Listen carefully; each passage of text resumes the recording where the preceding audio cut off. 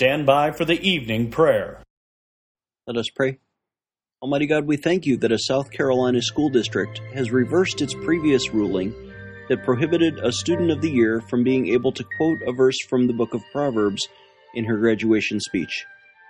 We are encouraged that this young student leader may now freely and publicly quote Proverbs 13:14. The soul of the sluggard craves and gets nothing, but the soul of the diligent is richly supplied. Help your church to disciple more young leaders to be committed to teaching biblical principles in our society.